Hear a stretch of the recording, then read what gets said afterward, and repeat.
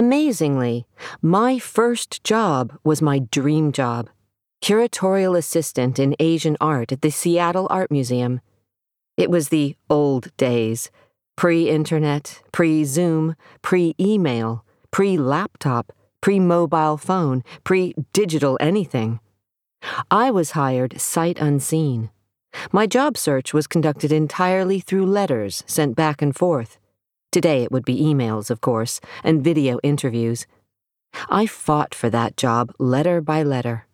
I sent a cover letter and resume to Henry Trubner, the curator of Asian art. It was totally a cold call. I couldn't believe it.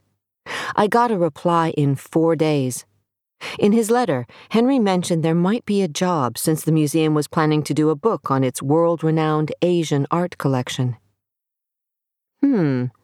I had an idea. I responded immediately.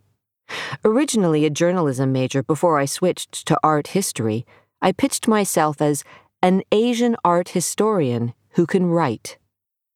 In his next letter, arriving 5 days later, Henry told me there was another candidate he was interested in and wanted to know what salary I was looking for.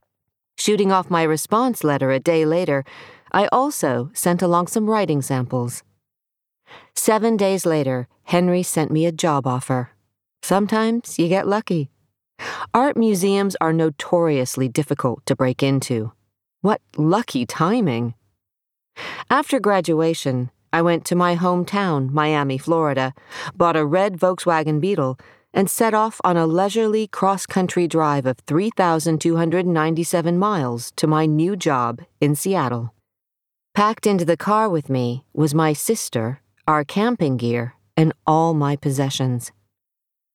My terrible, no good, very bad first day.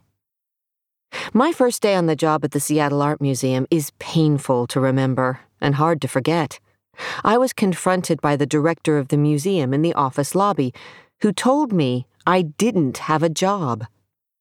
The curator, Henry, my letter-writing partner, hadn't received permission to hire anyone, the director curtly informed me. I met briefly with Henry, who told me to come back tomorrow and that he would work things out.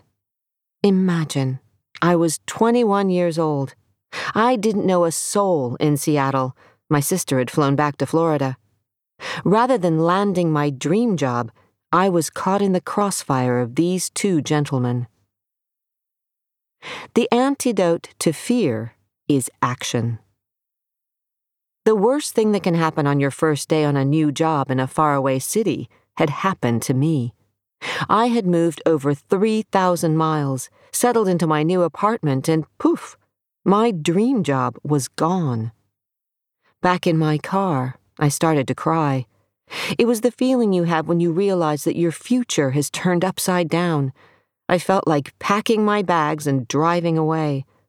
But where to? Then I told myself, perish the thought. I returned to my apartment and told my landlady of 3 days about my predicament. She asked if I had the letter documenting the job offer. I did. March back in there tomorrow, she said. That's your contract. I marched. It worked. My dream job was reinstated. After that horrible first day start, Asian art became my life and my brand. I was in deep, working at the museum and then with my PhD studies. Personal branding crisis number 1. I began to struggle with the existential questions of my generation. Who am I, and where do I belong? I began to doubt my career choice. So many thoughts swirled around in my head. Is this how I should be spending the rest of my life? Life is too short to be in the wrong career. After my soul-searching, I decided to make a dramatic career change and switch back to my original college majors, journalism and advertising. And I knew where I would do it. The capital of the world. You don't need a connection to New York City to feel its influence, but I did have a connection, and that made the city's gravity a force I could not resist. Heart and head were pulling me.